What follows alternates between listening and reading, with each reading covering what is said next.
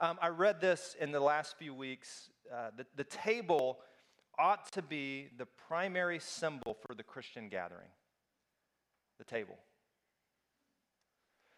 I've been reading a lot about the table in Scripture and studying and trying to learn more for both myself and for us as a community, and what it means for us to be a community that's centered on Jesus, pursuing Jesus, and trying to learn to do life the way that He did it. And I read this comment that the table should be central. And I was thinking, it's interesting in the church that for us in today's world, that when we think about church, we think about this, right? We think about gathering and singing some songs and worship people up here doing their thing, which is awesome. We have a great worship team. And then somebody getting up and speaking from a platform and opening God's word, which is good. We should do that. But this is a part of church, of being the church, but this is not what Jesus had in mind primarily as the experience of the church. Now that's risky for me to say that, isn't it? Some of you are like, oh, I can go and it doesn't matter. No, this is a part of it, but it's not like the central thing that Jesus wanted us to experience. Jesus wanted us to be a community, I believe, that was messy and involved in life with each other. And this idea that the table is the central part of, think about your table at home. When you have a group of people gathered around that table, think about how messy it is. It's just messy, isn't it? Or it should be.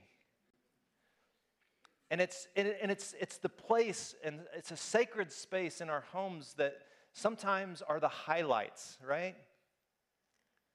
And sometimes it's a battleground and a place of tears. If you've had teenagers in your life, can I get an amen?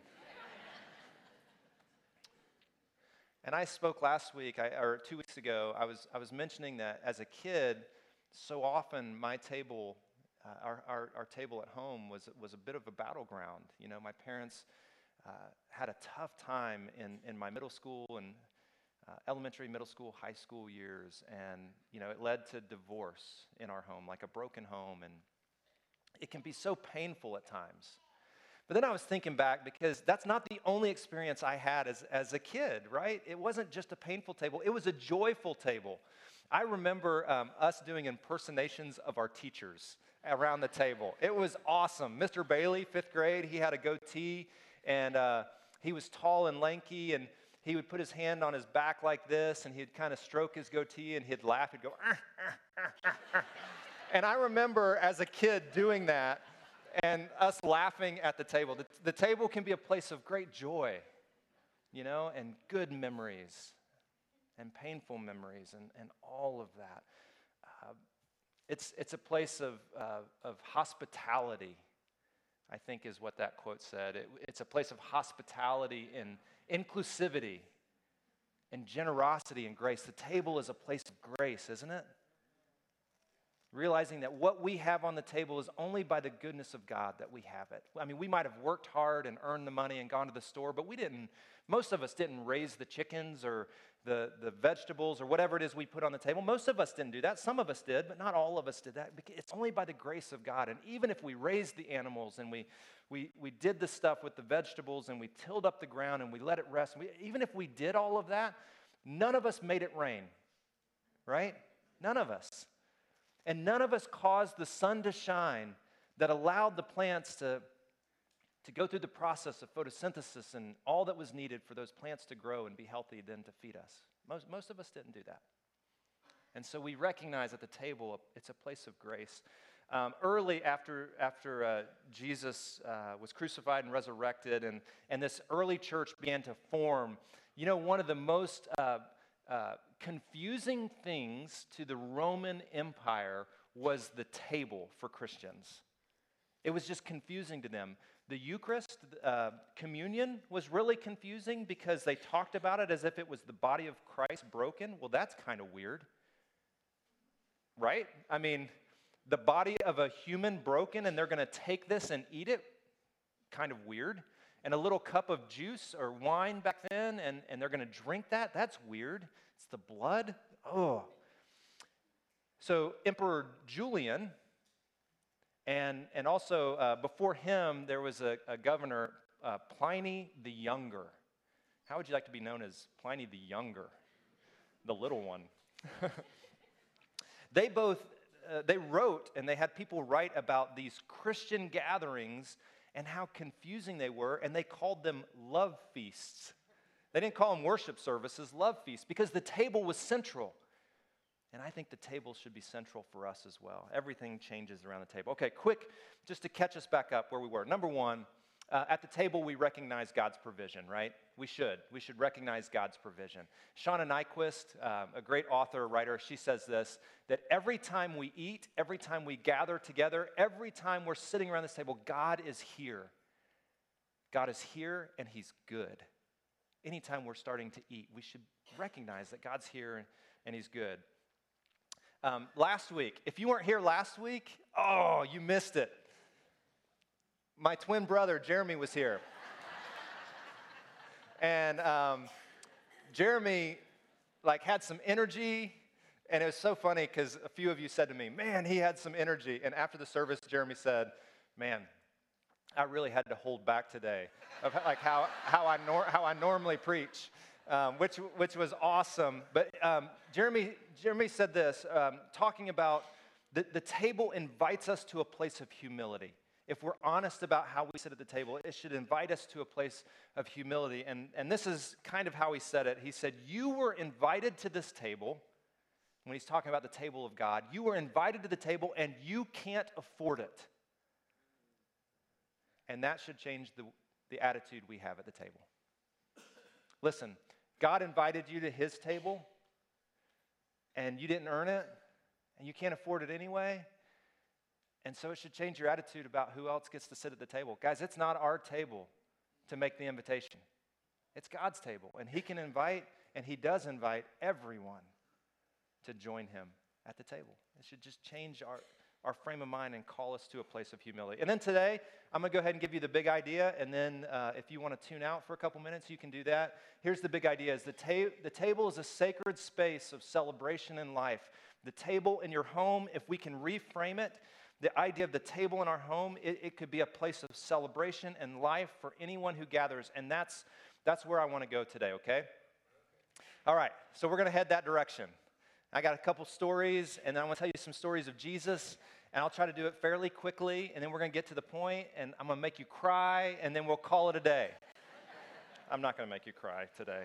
So I'm going to tell you a quick story, one of my favorite meals of all time, and I'll never forget this meal, and it was an interesting place. So it was my wife, Robin, and it was me and Joe Webb, one of our worship leaders. I think he was right here today, and his wife, Christy. And we had been invited to speak and spend some time with some young pastors in Europe. And so, we had to go and spend some time with some young pastors in Europe. It was difficult. We went to Switzerland. And then we decided after Switzerland, we should probably go to Italy because you're close to Italy. I hear they have good pasta, so we thought we'd swing down to Italy and spend a little time there. So we swung down to Italy and spent some time in some different cities. And we were in Siena. If you've ever heard of Siena, we were in Siena on Halloween night. And, you already put the picture up. Oh. So here we were. So we go to our B&B where we're staying, and we tell them we want one of the most authentic Italian restaurants in Siena that you can point us to. And we don't have transportation, so we're going to have to walk. And they're like, oh, no problem. We want you to go down this street and then take a right, and it'll just take you a few minutes to get there, and then you'll know it when you see this. So we start walking right down the street. 5 miles later. It was a long walk. Not 5 miles, but it was a long walk. So we finally get there. We get in, and in Europe, people eat really late. So we get there at like 7:30, which is like when the restaurant opens. Like there's nobody there. We're the first ones, and we get in, and they're all decorated for Halloween, and they invite us in, and we sit down, and then other people start to gather, and it doesn't take us very long to realize we are the only ones that speak English in the restaurant or anyone near the restaurant. We can't find anyone to help us translate. It is the most authentic Italian restaurant you could ever find. And so we're laughing because there's, when you speak a different language, that's all you can do is laugh a little and point at things. And the menu, we had no idea. The only thing that made any sense was beefsteak, and so we pointed at it and ordered 2 of them and had no idea that it was enough to feed a small army. So what happened was the owner of the restaurant comes out, and she's laughing, and our server's laughing, and the cook eventually comes out, and we're just like, bring us food, bring us food. So they just start bringing us just plate after plate. And if you're in Europe, you just eat a lot of food in Europe. So they bring us appetizers, and then they bring us kind of the beefsteak, and then they bring us pasta after that, and we think we're done, and it's halfway through the meal. And they just keep bringing us food, and it's just a joyful time, and people are making fun of us in the restaurant, not because we can understand what they're saying, but they're pointing and laughing at us. And so at the end of the meal, the owner of the restaurant invites us to take a picture. So that's this picture after the meal. Look at the smiles on our faces. Look at Joe's funny haircut. And that's a whole nother story. And here's what I realized, that you don't even have to speak the same language to share life around a table, do you? And so often our tables are places of people who just look like us and act like us and think like us, and there's no different language spoken around the table. And I look at Jesus, and he did it so differently. He sat at the table with people on far ends of the spectrum. And I think to myself, we so often get it wrong. I mean, we are in this year right now of, I don't even know what to call it, political chaos. And in this church, just like in the community around us, we have people on far ends of the spectrum. We have those who would be considered conservative, far conservatives. We have those who would be considered far on the left, which I love that's represented in our church, a wide range of people with different perspectives. And here's the deal. We should feel more at home with people who share our faith. We should sit at the table more with people who share our faith than just with those who share our political views. And that's often not the case with us, is it? Ooh, now I'm stepping on toes. So, interesting comment about Jesus. So, if you had to fill in this blank, the Son of Man came blank. How would you fill in that blank? How would you answer that? The Son of Man came, I heard it, to save us. Someone said that? Everybody agree with that? Okay, 3 times this phrase is used in Scripture. Let's walk through this. It's so interesting to me. 3 times the Son of Man came. Here it is, the first one. The Son of Man came not to be served, but to serve and to give his life as a ransom for many. So some of you mentioned something probably in that as you were mumbling. The Son of Man came not to be served, but rather to put himself in a humble position to serve others and to give his life as a ransom for all people, right? That's a good one. Second one. You guys nailed this second one. The Son of Man came to seek and save the lost. Someone right up here said that. Gold star, Sunday school, you're a winner. It's awesome. That's in it. That's in the Scripture. Now, this last one is so interesting to me. The Son of Man came eating and drinking. Isn't that interesting?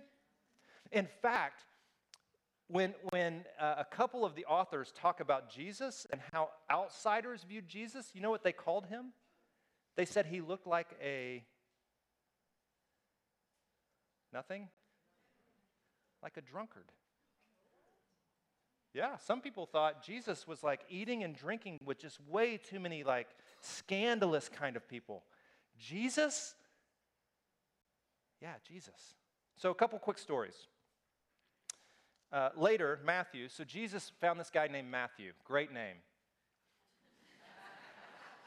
He was a tax collector. Terrible job. Tax collectors in that day were thought of as just like the worst of the worst. They were scum. I know it's different today, but they were scum. And oftentimes, tax collectors leveraged their position to get more money. So they usually had some money. They were working for the Romans, just kind of an interesting position. So Jesus comes across this man named Matthew, calls him to be one of his disciples. Matthew gets up and goes with him. So later, Matthew held a banquet in his home with Jesus as his guest of honor. And many fellow tax collectors and others, I think one translation says, many sinners were there with him. So you got the picture? Matthew throws a banquet, throws a party. Jesus is the guest of honor. He invites all of his friends. Guess who all of his friends are? Tax collectors, because no one wants to hang out with the tax collectors. It's only tax collectors who hang out with tax collectors. So all of his friends, tax collectors, sinners, people who are thought of as being sketchy, that's kind of what they do. And so then this is what happens next. The Pharisees and the teachers of the religious law complained bitterly to Jesus' disciples, "Why do you eat and drink with such scum?" It's a good way to reach other people, isn't it? Call them scum. Jesus answered them, "Healthy people don't need a doctor, sick people do." Jesus viewed the table as a way to connect with people who may not be like him in order to bring them to life, in order to share life and to celebrate life together. Isn't that interesting? He did this all the time. Zacchaeus, he did it with a man named Zacchaeus. Remember Zacchaeus? He was a wee little man, like Pliny the Younger. After Zacchaeus came down out of the sycamore tree, if you grew up in Sunday school class, the sycamore tree and all of that, what did he do? He went home, he invited Jesus to his house, he threw a party, and Jesus said, "Truly I tell you, salvation has come to this house today." Probably around the table. I mean, we're not sure, but it was probably around the table that Jesus makes this declaration of salvation, life, celebrating life with people who were very different than him. There's a story. Michael Frost writes this story in this book called Surprise the World. I would highly recommend this book, Surprise the World, if you want a short little read that will challenge your missional outview and the ways that you live in this world. This is a good one. We'll talk about it some in the next few weeks as well. But Surprise the World, he's talking about a preacher in Portland. And I'm always interested in preacher stories. Some of you don't care, so you'll drift off here for just a minute, but that's okay. Preacher in Portland, Oregon. And the neighbor of this preacher in Oregon, was self-identified as the best margarita maker in all of Oregon. And so he would throw margarita parties and poker nights for the whole neighborhood. And all the men from the neighborhood would gather at his house for margaritas and poker, except for the Baptist pastor. Oh, I didn't mean to say the denomination. I apologize. I really didn't. That just slipped out. Except for the pastor. Forget that I said that. So, except for the pastor. The pastor refused to go to the margarita and poker nights. And when Michael asked him, "Why do you refuse to go to the margarita and poker nights?" you know what he said? "It's my witness. It's my witness to live differently." And so then Michael asked him the question, "Because of your witness, how many times have you been asked to explain why you have faith in Jesus with the men in your neighborhood?" You know what he said? None. Not once had anyone asked him about his faith due to him not attending the margarita and poker nights. And so Michael said to him, "Hey, I want to challenge you. Next time they throw a party, show up. And I guarantee you people will ask you questions." So the next time the invitation came, the pastor showed up at the margarita and poker night. Now, true to his form, he only drank a Coke that night. But when asked, "How many questions about faith did you get?" more than he had talked about for years. Who would have thought that the witness came from showing up where people didn't think you would show up rather than staying away from the places where people knew you would stay away from? Ooh, now that's sketchy. What am I giving you permission to do? I'm not giving you permission to do anything because you're an adult. You can do whatever you want anyway. But sometimes we think that the very things that give us witness actually don't proclaim the very things that Jesus has called us to proclaim. It actually doesn't put us in the position to speak life into the places that need life to be spoken into. Can I get something in the room, right? That's what we're called to be, is to show up in those kind of places. The lost son. Many of you have heard the story of the prodigal son, the younger son who asks his dad for all the money, the inheritance before he's dead, and he takes it. What does he do with it? He blows it, right? In wild living, it says. And he finally hits the bottom, and he decides to return home. And what does the father do? He notices he's coming from far off, and it's like he's on the front porch just waiting, hoping his son will return. And he sees him far off, and his dad, Jesus says his dad just sits there with his arms folded, shaking his head. No, he doesn't do that. He runs to the young son and he puts his arms around him and he scoops him up, and the son falls down on his knees with his recorded speech of, "Oh my gosh, I'm a sinner, I should have never." And the dad says, "Shut up, stand up, get a robe to put around him and get some new sandals for his feet and put a nice ring on it and kill the fattened calf. We're going to throw a party," right? I mean, the scripture even says it. So the party began. Guess who refused to come into the party? The older son. Why? Because we shouldn't throw a party for the younger son who just blew all of our money. He blew the inheritance. Why would you throw a party? Because the one that was dead is now alive. What are we throwing parties for around here? What are you throwing parties for in your home? Are you throwing parties for life? Listen, I know some of us who have kids who have left home and we feel like they've turned their backs on us. What do we do when they come home? What do we do when our children come home? What do you do when your grandkids turn around and come home? Throw a party. Don't teach them a lesson. They've already learned it. You might need to have a conversation, but throw a party. Why? Jesus says that's what God does for us. Listen, how many of you have ever turned your back on God and needed to come back to Him? Come on, you're in church. Tell the truth. How many of you have ever turned away from God? All of us, everybody in this room, you have turned away from God. Not one of us have lived a pure life. And what do we need when we come home? We need God to scoop us up off the ground. We're crawling back like servants, and He's saying, "You are a son, you are a daughter of the Most High God. You are heir to the kingdom. Get off the ground and join the party." Right? That's what we're called to do. Everything changes around the table. One last story. Oh, I could just talk all day if you want to stick around. One last story. One of the Pharisees asked Jesus to have dinner with him. So Jesus went to his home to eat. Now, this is a fascinating story to me. Jesus is sitting around the table with the usual suspects, the Pharisees and the religious leaders, the people who show up at church. And they're sitting around the table. And look how Luke describes it. When a certain immoral woman from the city, Now, what does that tell you? Just the language of that. What does that tell you? She was well known in the city. What do you think she was well known for?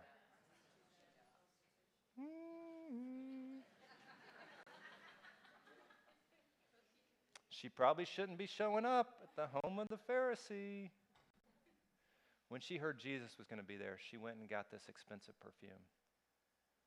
Now, if you're a prostitute in the first century, one of the tricks of the trade would be perfume. It would be the thing that would attract men. It would be the thing that would help you connect with where your money is going to come from. It's what you needed to do what you do. She goes and gets this expensive perfume that she needs. And it says that she gets down on the ground behind Jesus at the table. And she breaks, this is probably all that she has, financially. She breaks it and pours it at his feet. And she's crying at the table. Now listen, does she belong at the table? Well, yeah, okay, that's the Christian answer. If you're one of the religious leaders, does she belong at the table? Heck no. And in the first century, a woman has no place in that room unless she's serving the men sitting around the table. And here's this woman who does not care anymore. There is something about this man, Jesus, that causes her to let go of everything probably what she holds most valuable, this perfume, to come into a place that she's not supposed to be. And she breaks this jar and she pours it and she's weeping at his feet and she's wiping his feet with her hair, which is scandalous. I mean, let's just be honest. If someone did that in your house, you would think that's weird and it's just not something that's supposed to happen in this place. And she's like wiping his feet and she's crying in the perfume. And you know what the guys around the table are doing? They're shaking their head. They're just shaking their head like, what are you doing in this place? And so, go on to this next passage. When the Pharisee who had invited him saw this, he said to himself, if he was a prophet, he would know who's touching him. He would know who this woman is. Jesus doesn't care. Or if you're from Alabama like me, he don't care. Because everyone's welcome at his table. Everyone's welcome. Like those who don't have an agenda, come to the table and feast at the table. I don't know. The scripture doesn't tell anything else about this lady like further down the road. But my guess is every time she found herself at a table, she remembered Jesus. Thankful for God's grace and what Jesus did for her in that place, right? So here's my thought. This is kind of the big thought, and we're going to sing and have a moment to respond. But here's the big thought. I think the table in the home today could become like an altar for us. An altar. Like your table in your home. Think about this. What if your table, what if you viewed it as if it were an altar? Now, what's an altar? Did you grow up in church? Did some of you grow up in church? You know what an altar was? So a couple things in Scripture that an altar definitely was. An altar was a place of memory for them. So they would set up an altar so they could remember something. And an altar was a place with spiritual significance. Like where some decisions were made. Like when we grew up in church, we had these altars down front that people could come and kneel at. You guys remember those? And we'd sing old hymns like 33 times until somebody would come forward to kneel at the altar. And it was like, once one person did it, like it called off the, so people would come forward and kneel at the altar. But that altar, I kind of joke about it, but listen, that altar was a sacred place for so many people. It was a healing place. It was a place where people found life and they marked something significant. And they turned back to God and they received grace. That's what that altar was for so many people. What if that altar for us was the table? What if the table was the space in our life that was a memory of God's grace? What if it was a memory for your kids and your grandkids, your spouse, a place where they found life and celebration like nowhere else in this world? What if that was the table for you?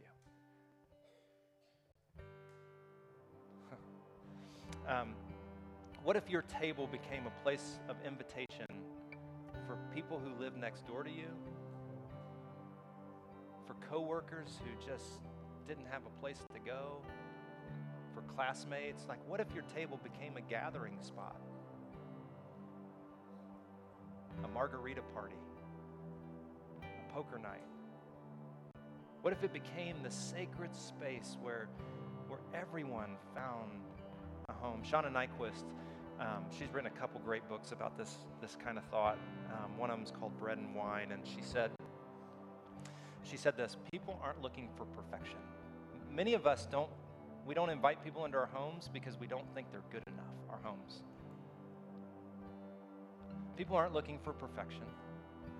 They're not longing to be impressed. There's plenty out there to impress people. People are looking for a place that feels like home. So my challenge to you is this: open your table. Make it an altar. For your family, but also for some people who maybe are on the outskirts of your life. Like, what would it look like for all of us to invite some neighbors in over the next month and just share a meal. So that's the challenge for the day. Make your table an altar, like Jesus did. Would you stand with me, and we're going to sing a couple songs and just give you a space to respond. There's some communion here at the front and in the back, and maybe today you just need to take communion and be reminded of God's great love, Jesus' body which was broken, his blood which was poured out. So maybe you want to take communion in this place this morning, and you're free to do that. In the back of the room is a prayer wall. Maybe you want to write out a prayer and just put it in that prayer wall. There's some prayer partners that will be in the back as well. Maybe you want someone to pray with you. There are candles on the back corners, and light represents God's presence. And many of you walked in today feeling very disconnected from God, and I would encourage you to light a candle today. Just say, God, would your presence be with me? Would you bow your heads with me just for a second? God, in this space and in this time, we've turned back to you. We've read, listened to some stories about Jesus. And I just pray that the table in our lives would become like an altar, a place of love and grace and peace and hope and joy, a place of honesty.